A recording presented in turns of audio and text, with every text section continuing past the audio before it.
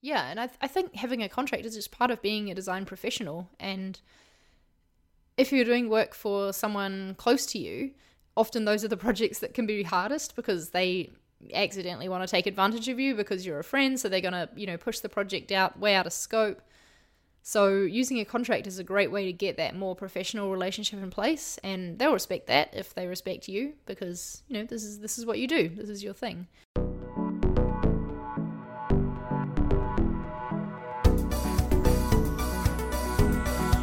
Welcome to Design Life, a podcast about design and side projects for motivated creatives. I'm one of your hosts, Femke. And I'm your other host, Charlie. Today we're going to be talking about design contracts. This is one of those, quote-unquote boring things that we believe every freelancer needs to deal with. So we're going to be talking about it today, about how we figured out our contracts, how we go about getting clients to sign them, and we've got loads of advice to share from our listeners as well, which is going to be really awesome. But before we get into all that, how has your week been, Fem? Well, I'm actually excited about this week because I get to see you. Woo! Yes! It's so soon. I can't believe it. Yeah, so this weekend I'm hosting a Thanksgiving dinner. So we're recording this on Thanksgiving week and I'm very excited about it, getting all of my closest friends over to my house. So that's really special. And so I'm kind of juggling, obviously there's side project commitments that I have to do, like recording this episode and doing my newsletter, etc. But also in the background, I'm preparing for hosting Thanksgiving dinner. So it's an exciting week. I'm looking forward to it. Yes, very busy week for you. I'm sort of in the same boat, just juggling all of the things at the moment. I don't know what it is about this time of year, but for some reason, everything just seems to pile up. I think it's just we're all trying to finish stuff before the year ends. I think so. Yeah, I don't know. At the moment, I've got on a freelance project in the middle of some, some big life changes that have been emotionally draining that I will talk about in a later episode. Please, oh my God, that sounded really dramatic. It's nothing serious. It's actually a really good thing, but exciting life changes that you'll be able to share soon. Exciting life changes I'll share soon. But yeah, that alongside a freelance project and the normal content output and our sticker pack, packaging up them to go, oh, by the way, anyone listening, I don't know if there's any left in the store by the time this episode comes out, but if there is, head to designlife.fm/store and you might just find some of our limited edition sticker packs for sale. So go pick one up for only $10 and give me something else to do. It's been so cool seeing people who have received theirs and posting pictures of them on Twitter. It's just so cool. I love it. Yep. And seeing our stickers stuck on laptops alongside some really cool other brands as well. It's been really cool. I guess another thing that I should mention is that when this episode comes out, I will almost be stepping on a plane to go to New Zealand. You will? Yeah, so I'm going to New Zealand for about 6 weeks over Christmas and the New Year, and it won't make any changes to the podcast. The podcast will still be happening weekly, but I guess I may develop a little bit of extra Kiwi slang over that period, so brace yourselves, everyone. Yeah, will you prepared? Yeah. Right, so today's topic of having a contract. So we both agree that it's important to have one, right? But I think we should explain why, because some people first starting out, perhaps, maybe they haven't encountered a contract before. Maybe it seems like something that only the big agencies should use. If you're working with a big company, that's the only time it would matter. I don't know. Can you explain why it's important to have a contract? Oh, I don't even know where to start. I think you want to have a contract in the hopes that you actually don't have to use it, if that makes sense. Yes, that's so true. I think having a contract is there to not only protect you but also protect the client. You really want to sort of spell out all the possible, or I guess important possible scenarios that could happen and make sure that you're both protected should that situation arise. So you basically want to cover those situations. For example, what happens if there's scope creep, or what happens if the client wants to back out halfway through, or maybe something on your side, maybe something personal happens and you can't continue the project. Those kind of unfortunate scenarios that you never know if they're going to happen. You kind of want to have something in place that will sort of determine what will happen in those situations.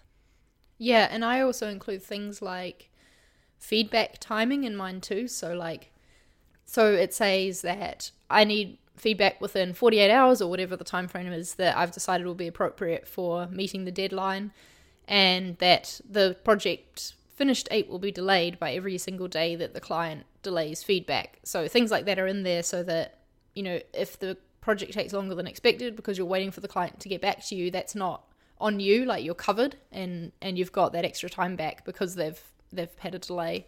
Things like that, so that you're basically spelling out the process in the contract and making sure that every eventuality is covered, like you said, because you never quite know. Even though the client has been super responsive in the lead up, doesn't mean they're going to respond, within an hour to your feedback requests, as I have discovered. So yeah, there's lots of little handy clauses like that to include. I've only recently started including a clause like that, specifically around feedback and feedback time, because I was getting to the point where it takes too long and it actually hinders the due date. If they take too long to reply, that's going to make it more stressful for you to still deliver everything on time. And another clause that I've been meaning to implement into my contracts is a pause clause. I don't know if this sounds familiar to anybody listening, but it's basically a clause that will determine what happens if one of the parties wants to put the project on pause or on hold. And that's something that I've been wanting to implement, not necessarily because I've needed it so far, but you never know, right? Like, you kind of never know what's going to happen, so you kind of want to cover for those potential situations that might come up. Yeah, I guess for a lot of things, you might find yourself as you go, like starting with a contract and then adding to it as situations arise, that are sort of like that. Some other things in mind, I'm just having a look at it now to see what else I can bring up. There's things like the ownership of the artwork, the IP. So depending on the project, it will either say that the client is licensing the design, for example, but I retain the rights. Usually it's that on the after final payment and transfer of files, the client owns all the rights to the project. You need that in there so that everyone knows where they stand, basically, when it comes to copyright. And there's things saying that I warrant that this, to the best of my knowledge, is original work and hasn't been previously published, blah, blah, blah. So that the client can feel like, I don't know, it's good to have it in there, even though I know I'm never going to copy something, but then the client knows it too, Yeah, like, you want to clarify those. Like, they might seem obvious to you and obvious to the client, but you want to clarify them and have them written down in a contract. And another thing that I like to include is the payment schedule, so how I expect to be paid. And that's a really, really important one to have in there, and most likely the only thing that you might have to use your contract for is referring to the payment schedule. Like, we just did an episode on getting paid, but obviously sometimes it might come down to the point of having to actually remind them of the contract that they signed. And so having the payment schedule in your contract can be useful in those situations when maybe your client's taking way too long to pay you. You can remind them of what they signed and what they are expected to do. Yeah, the same for that is when it comes to changes. There's a clause in my contract about that additional alterations and changes to, like, the concepts or the direction of the piece or the scope or whatever we're doing outside of the, like, allowed revisions that I've stated in the project brief up top, that will require, like, altering the time frame and the cost of the project, like basically re-scoping it and starting fresh with this process pretty much. But things like that are important to have, because then you've got something to fall back on if the client does come to you making very unreasonable requests that aren't what you initially agreed on. And like you said, Fem, you hope you don't have to use it, but it's there just in case. Do you include anything at all in your contract about, like, an outline of the project and the deliverables that they'll receive, so that you can kind of refer to that at any point and be like, this is, like, what the project is? Yeah, totally. So at the top I have project details, which is basically a bullet point list briefly explaining the project, because, like, the full brief has been written in the proposal that I sent over, so this is more like a succinct version. And then there's deliverables, which states exactly the things that I am going to give them as a result of this project. So, for example, if they need all of their logos exported as JPEGs, if that's not on the deliverable list, I won't be doing that part. And that's something that I clarify with them, obviously before writing the contract. I check what they need and then ask them to check and make sure that everything they need is listed there in the deliverables and that, we're on the same page. And that's actually a really good way to get them to actually read the contract too. How about you? Do you do something similar? Yeah, similar. I just include a bit of a overview or a summarized brief of what the project actually is at the top, just so that they can refer to that and it's, kind of signed, like that kind of shows that we've both read it and we both agree with what the project is, etc. And so it just kind of establishes that mutual agreement. Yeah, totally. So how did you create your contract? Because mine comes from a template from the Sean Ware's Learn Lettering class. The master course included templates and things like that. So my contract is a slightly modified version of that, but I found that so useful because I didn't know about clauses like, the rights. There's something called indemnification that I still don't really properly understand, to be honest, but it's something to do with whether the client can sue you or not, I think. So there's lots of little things like that I would never have thought of if I didn't have a template, So how did you come up with yours? Yeah, I mean, creating a contract is difficult if you want to do it from scratch and by yourself. If you do want to do it that way, then you probably want to work with a lawyer to do that, or at least run it past a lawyer or a lawyer friend or something, just to make sure it's legit. Yeah, just to interrupt there, we had a tweet from one of our listeners, PT, said always have a lawyer draft your first one and have them walk you through how to change it and that it's worth the cost. Yeah, and another thing to note is that your contract is going to require certain information or certain clauses based on the country that you live in. You obviously have to abide by the law of the country that you're working in, and so you might want to do a bit of research there to see what's required or what you should have based on that. But in terms of where I got my contract from, I don't remember the exact source. I could probably dig it up, but like you, it was just a template online that I sort of modified, backspaced United States and inserted Holland for the most part. But yeah, it was just a template online that I found that was free, and I've sort of modified it and taken out things that I either didn't think were necessary or didn't agree with or whatever. Obviously read whichever template you're going to use and make any necessary changes that better reflect how you want to work and how you want to operate. If the template says like 10% down payment but you want 50%, then obviously change that. But still, I would recommend getting at least someone else to look over it if you are using a template. And that could even just be like another freelancer friend. Maybe you just want to compare your contracts just to make sure you're both covering the right things that you should be covering, or maybe they've got a clause in there that you hadn't thought about and you're like, oh, I should include that. So I do definitely recommend, if you are using a template, to at least get someone else to check over it for you. Using templates seems to be the way to go. We had a lot of tweet responses to this, which is good because it means it's something that people are thinking about. And a lot of people said that they have taken a template and modified it or whatever, like we have. Seems like the most common ones are, we've had Brianna said she uses the AIGA template. They must have one online somewhere that I'll try and find a link in the show notes. Eric said he used a modified template from Shake Law, which I then looked up, and it seems to be a company that helps you with legal things. So helps you create, sign, and send a legally binding agreement. So obviously the client can then sign it through that service as well, which seems pretty cool. And the one that so many people mentioned was Bonsai. Is this something you've used before, Fem? Yes, I have used Bonsai, and I stopped using it for a reason that I can't 100% confidently remember why that is. I think potentially they didn't support the euro currency, or they didn't support the Netherlands as a country. It was something like that there was some lack of support for my region or something was why I didn't use it. But I think they may have since updated it since I last heard. Yeah, I was just having a look at it because it's not something that I've used before, and they've got a free section for freelancers, basically, that helps you make a contract and then people can sign and pay it through there as well. So that's definitely something I'm going to check out because, like we talked about in our invoicing episode, mine is currently just a PDF. So yeah, there's a lot of tools out there now for freelancers. Like, we're pretty lucky, I think, to be freelancing in this day and age where there's just so many helpful tools out there.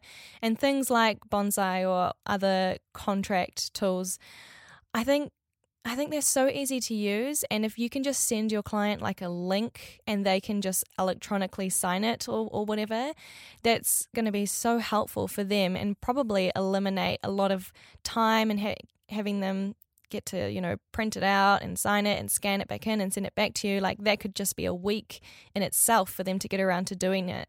So making the most of online tools that are available to you and making it easier for you and the client, I think like there's big ups to doing that. Totally. Like, the less friction you can have, the better, right? And having to print something out and sign it is always going to be friction. Like, I don't own a printer. Who does?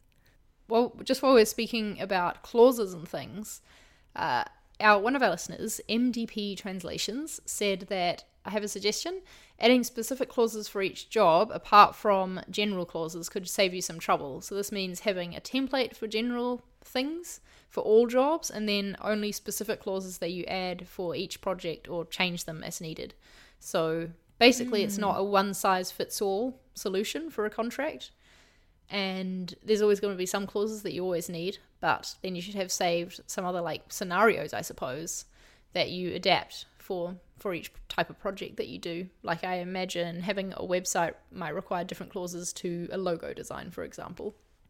Yeah, that makes sense. Like, depending on the type of work you're doing, there might be different things that you need in there, depending on the type of work you're doing. Yeah. Should we get into some questions? Because we had a lot of really, really good ones. Yeah, let's hear them. Okay, so Katie said, as someone just starting out with freelancing, how do I start using contracts, especially for clients I know personally?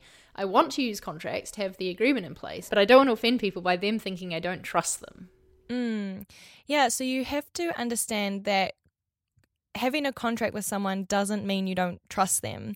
It's not saying, hey, I don't trust you, so can you sign this document? That'll make me trust you. It's more protection for both of you. Like, you could position it as beneficial for both you and your client. And if you wanted to, you could position it more as beneficial for the client, just to help convince them or ease that sort of negativity over why you're having a contract with them in the first place. But yeah, I don't think having a contract is offensive. I think it's, if anything, showing your professionalism and showing... Yeah, that's what I was going to say. Yeah, like showing, this is how it works. I know what I'm doing. Having this is beneficial for you because of X, Y, Z, and it's beneficial for me because of X, Y, Z.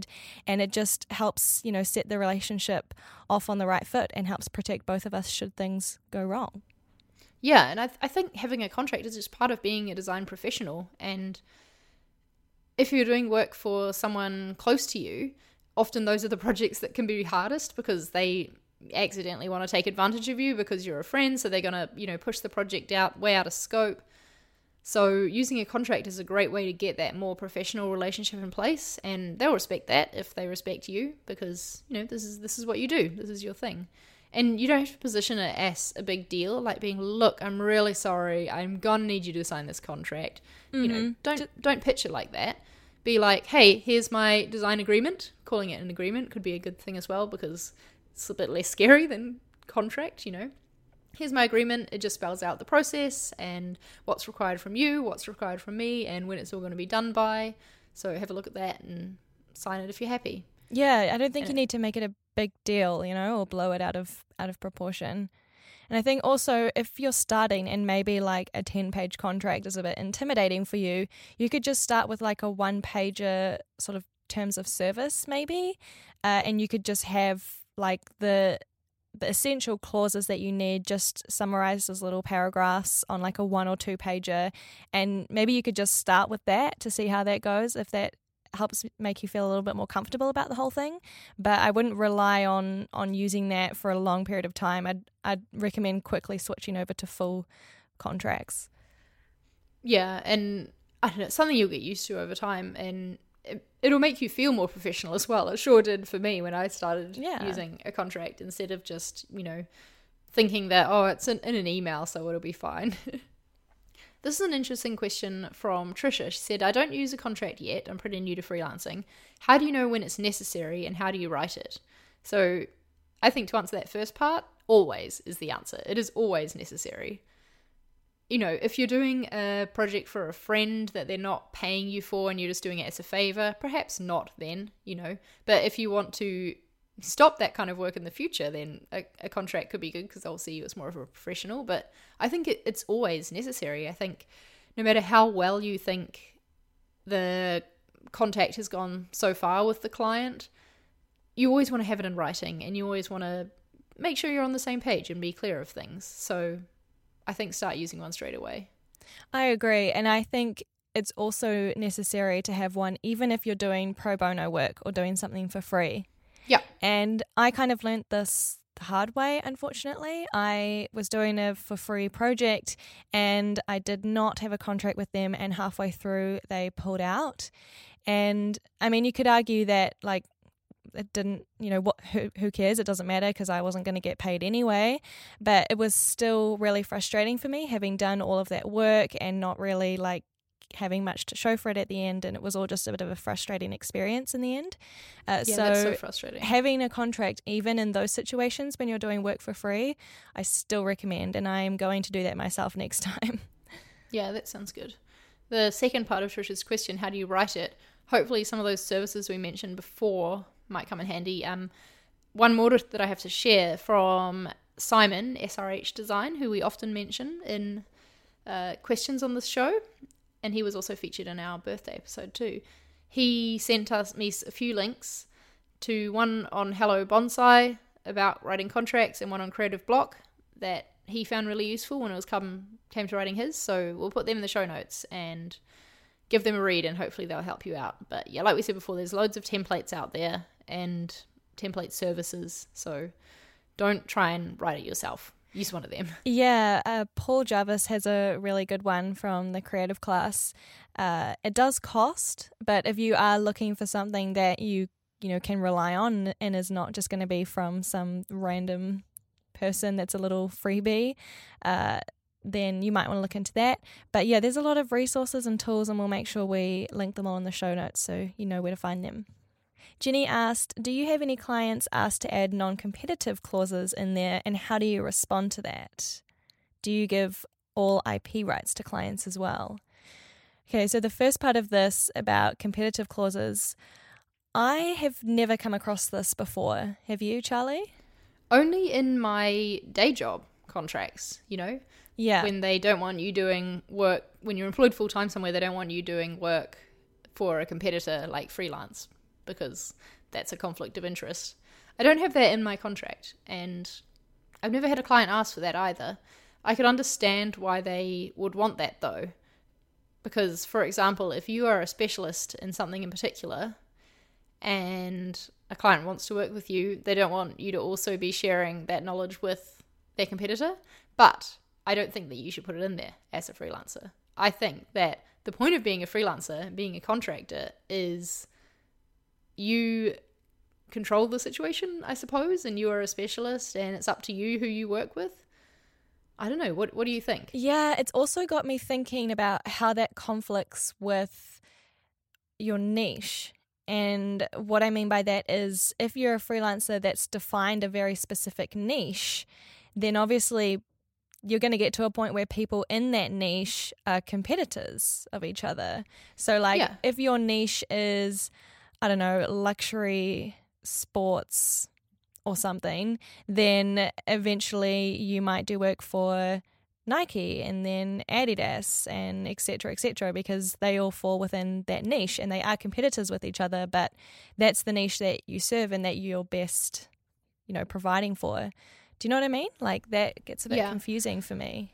I think that clients don't really have a right to make you sign a non-compete thing unless you're being taken on a full-time basis. Like maybe, for example, if it's like a 6-month contract that you're doing with someone and you're working with them on a specific problem, they don't want you to then also be at the same time working with a competitor. I can see that, but I don't know. I don't think that's really the right situation for it with a freelancer to make them sign a non-compete. And there, in that clause in my contract I mentioned earlier about making the work original, that sort of covers that I'm not going to be then giving this to someone else, and the IP rights that Jenny talks about as well. Depending on the project, the IP rights and the copyright to the project will be passed on to the client at the end of it. So, that again means that I won't be then doing the exact same thing for a competitor. But yeah, I think as a freelancer, you should be able to work with whoever you want. And unless it's a client that you want to work with, perhaps move to working with them full time. That's the only real situation I could see that benefiting you.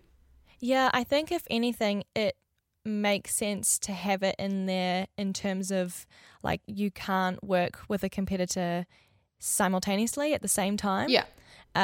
But having it in there like more generally, like you can't work with competitor ever.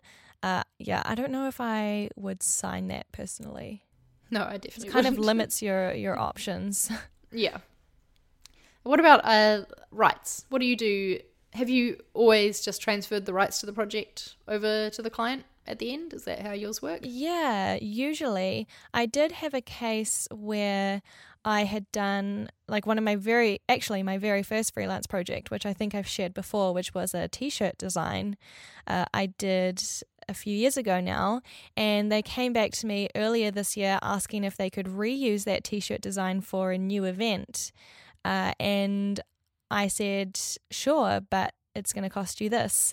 I hadn't given them all of the rights. So first of all, it was actually very nice that they came to me and asked, because I think a lot of people wouldn't do that. And yeah, second of all, they didn't have the rights, so they kind of had to ask if they wanted to reuse it. So yeah, it depends. It depends on the project. With web design things, then usually yes, I hand everything over. But like this t-shirt artwork one, for example, I didn't. Yeah, I think that when it's artwork to be printed on something, that's definitely a case for licensing, and that could be a whole other episode in itself that I don't know if I don't know if I'm quite ready to do that yet, because I don't quite know enough about it. Yeah. But licensing basically means that you still own the design, but this company is paying to use it on this thing, basically, and it would cost a lot more for them to do a buyout and, own that design. Oh my God, I can't believe I'm going to mention Jessica Heish again, but I knew you were going to. I was like, okay, she's going to bring in Jessica Heish any second now.